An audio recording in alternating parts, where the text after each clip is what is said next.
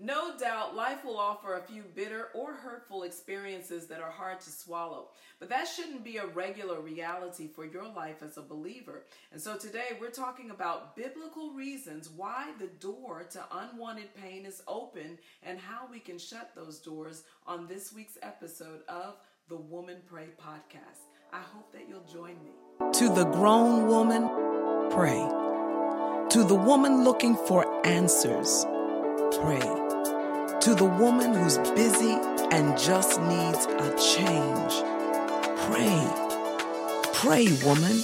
Stop comparing yourself, pray. Stop grumbling, pray. Stop giving excuses. Stop counting yourself out, pray. Stop discounting God. It's time to pray. Welcome to the Woman Pray podcast. Welcome back to another episode of the Woman Pray podcast. When bad things happen, it may be counterintuitive to ask why, but no doubt why is what we all want to know. It's a logical question, especially when pressure from problems mount or the grip of anguish tightens or situations attached with agony just seem to continue on and on. When there's pain on any level, we all ask ourselves or we ask others with disappointment and desperation, why? And so on this week's episode, we want to look at a few reasons for suffering or hardship and problems that go beyond the explanation of how we're living in a broken world and point primarily to known and unknown things in our own lives. Now, some reasons are obvious, others are not so much, but we're talking about the reasons doors to hardship open. Now, before we get started, however, I want to remind you of a couple of things because this is good news. Number one, Woman Pray Carpool. It launched yesterday, September the 5th. And if you struggle to pray, if you would like encouragement to pray, or if you just would enjoy another voice praying alongside yours, this Woman Pray Carpool is just for you. Each weekday, a prayer leader from all over the country will pray with you and for you, and all you have to do is sign up at womanpray.com, and then a link will be shared for you to use during your commute or even while you're at home. It's just that simple. Number two, we're about a month away from two opportunities that will impact, even change your life. And the first one is The Gathering. On October the 20th, women from all over will come together to seek the face of God from 8 a.m. until 4 p.m. We'll gather online as well as in person to seek his face. And I'm very sure that God is going to meet with us. And so I say to you, like Moses told Pharaoh, let my people go so that they may worship me. I'm saying to you, take the day off from work right now so that we can all worship the Father together. Also in October begins our 4-week cycle of mentoring.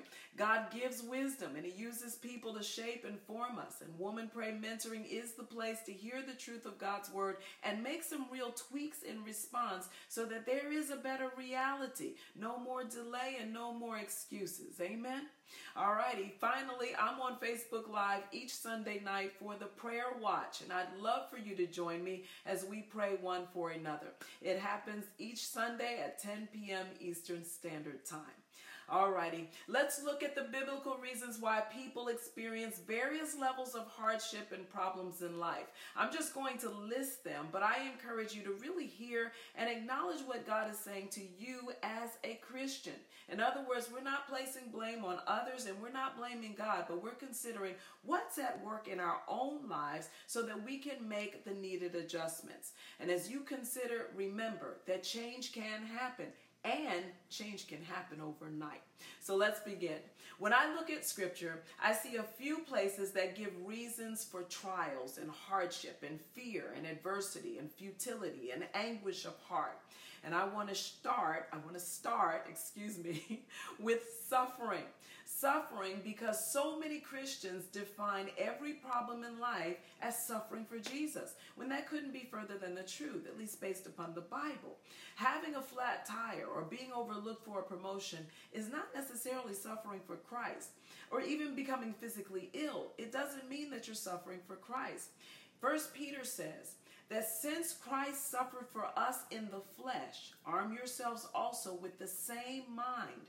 For he who has suffered in the flesh has ceased from sin, that he should no longer live the rest of his time in the flesh for the lusts of men, but for the will of God. And so if you're suffering for Christ, it means that you're no longer letting your flesh dictate your life. You're no longer responding to people or situations based upon what you think or how you feel, because you have been crucified with Christ. And now Christ, who is your life, appears in every situation. And so when you endure hardship because you are being obedient to the word of God, when you share with Paul for the suffering of the gospel through persecution as another example, this is suffering for Christ, and it's for the right reasons. So no need to fret. You are a partaker of Christ's suffering, and you can have exceeding joy. So never apologize for this kind of pain. Commit yourself instead to the one who judges righteously, just like Jesus did. And then know that God sees and he hears, and he is your vindication and the rewarder of a crown of glory that will not fade away.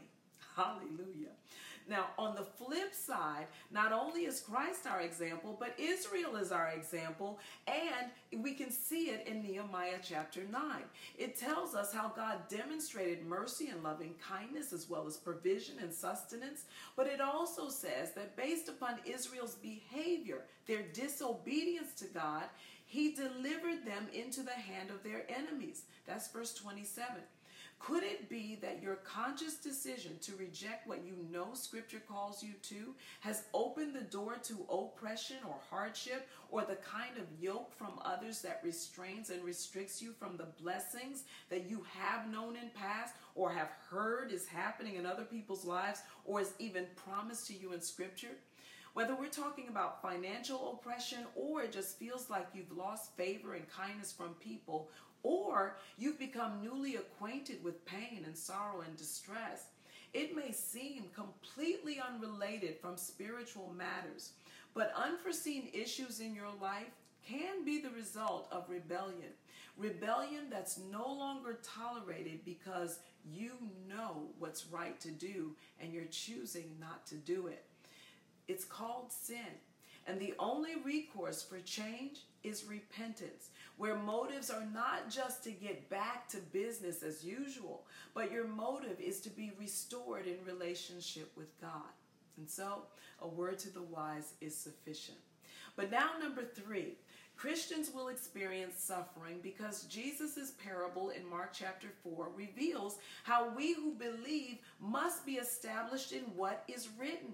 It's not enough to hear the word of God and get excited over it, because tribulation or persecution will come, the scripture says, for the word's sake.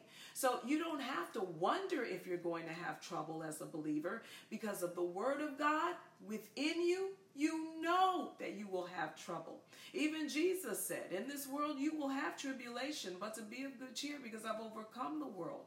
And so if you are established in the word, and the word is established in you, your response to trouble will be to use your faith to overcome the world.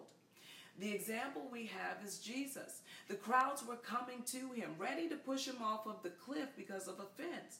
But Jesus just walked through the crowd onto his next assignment. So why?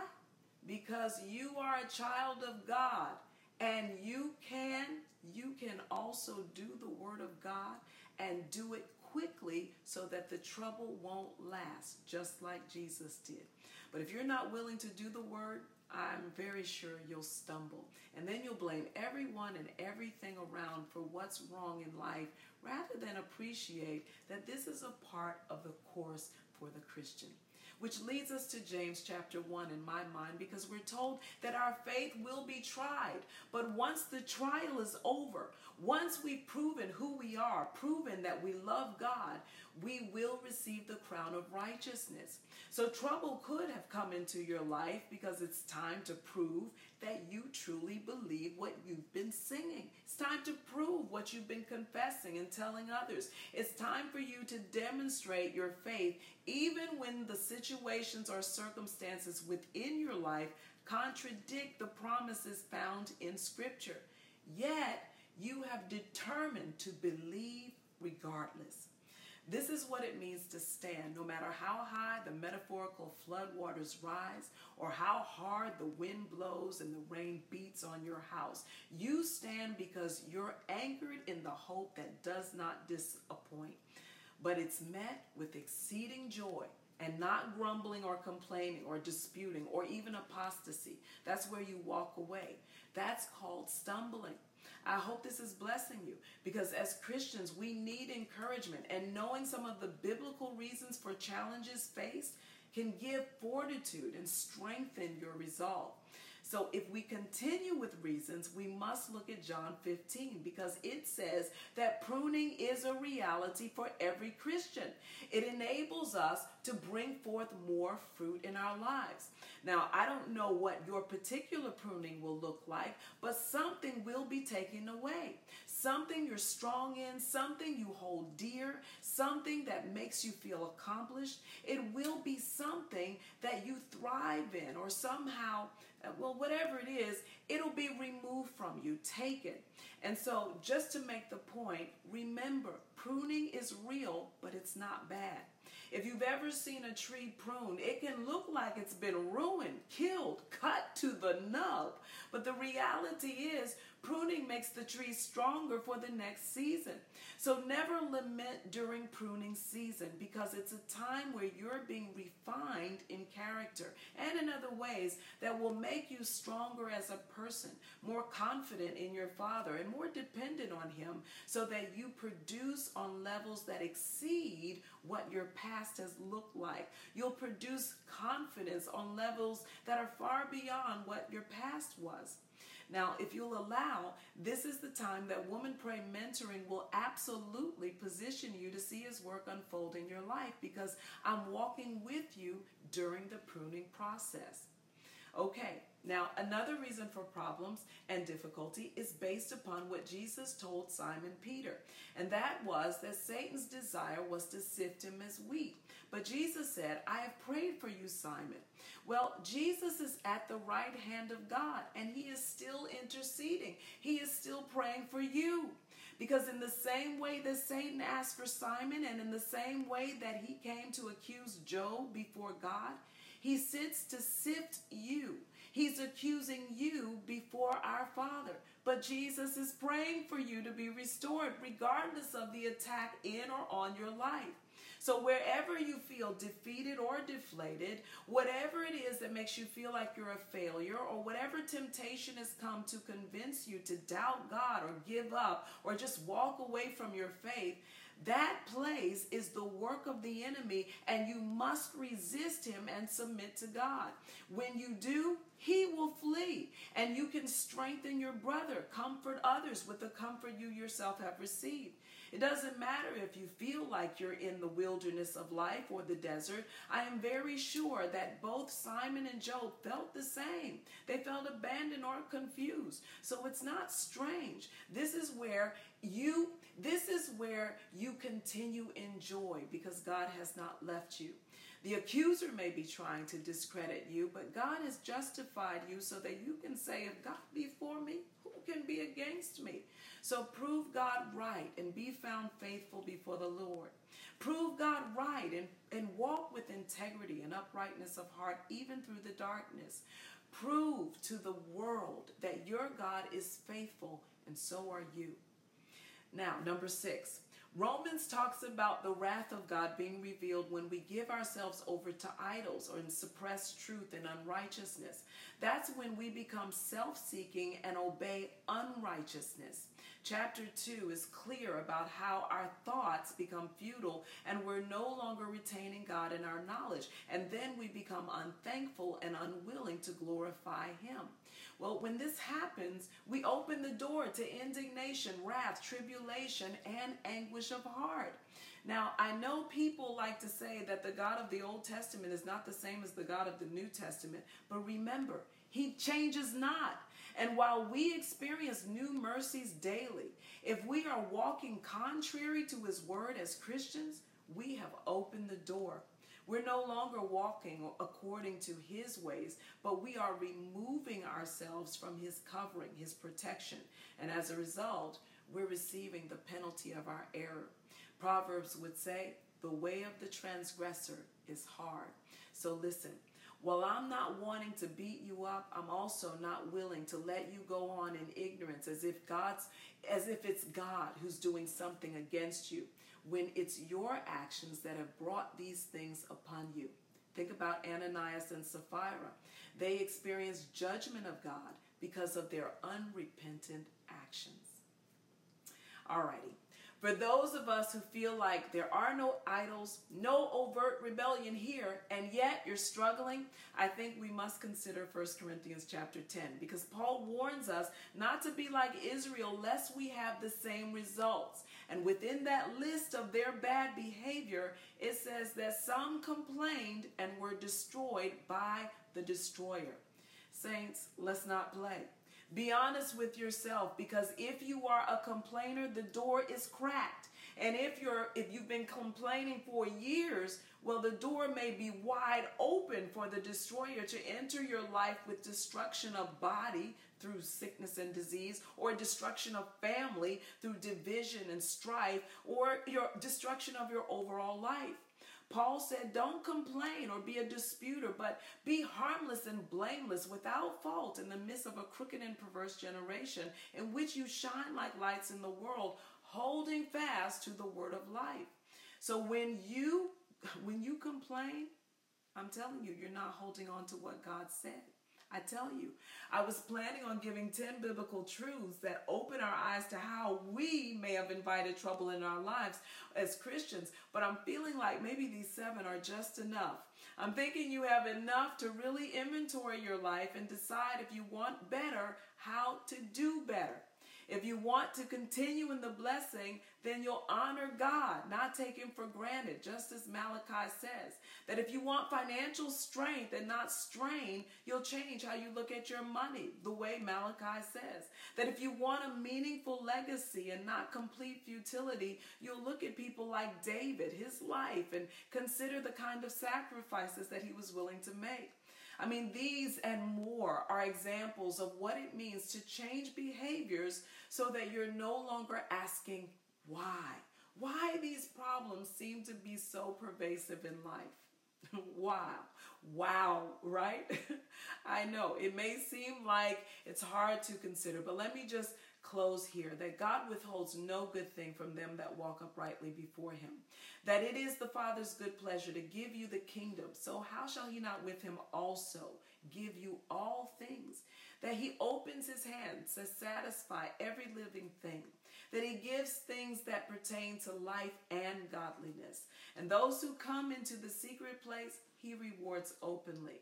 That those who seek him lack for no good thing, and those who delight in him are given the desires of their heart. I mean, these are the promises of God, and anything short of them means that we must consider our ways. And so I hope this has helped you appreciate that while our Father is merciful and kind and slow to anger and abounding in love, he still has expectations. There are still given standards and a covenant within your heart that he asks you to respond to daily. And when you do, when I do, when we do, he makes us to flourish like a green leaf and grow like a cedar in Lebanon. So whatever overwhelms you, whatever feels maybe too much to manage personally or as a family issue, this is the time to determine what's at work in your life so that you can properly respond and see that all things do indeed work out for your good, because you demonstrate your love for God and you are called according to his purpose. Let me pray for us. Father, we thank you so much for being the living God, the one that knows us full well, and the one who loves us with an everlasting love, enough to open our eyes of understanding. Thank you for being the God that reveals your secret counsel to the upright. Thank you, Father, for keeping us close to you, enough so that we may know the truth and the truth can set us free. Set us free, Father, from every lie, every place where we've opened the door to the enemy to steal, kill, and destroy. We pray, Father, for complete deliverance. And we thank you, Father, that knowledge is power, and you have empowered us with this word so that we can come boldly to your throne, obtain mercy, and find grace to help us in our time of need. And we do need help. Help each person under the sound of my voice, that as we are humbled before your righteous right hand, that you will lift us up in due season according to your word, that we would be a people that stand, and after we've done everything, we stand therefore, and that we would be a people that are willing and obedient so that we eat the good of the land. We thank you, Father, that you are faithful. You are not a man that you would lie, and you watch over your word to perform it. So we receive every promise that you've given to the believer right now in Jesus' name. Amen. Well, praise our Father. I pray that message blessed you. And as a final reminder, let me just encourage you that we are going to be in Houston, Texas, November 17th and 18th. And I invite you to come and see what God has just for you. It is the Woman Pray Intensive, and I am very sure it's going to bless your life. Now mark your calendars and register at womanpray.com and see what God has in mind for you.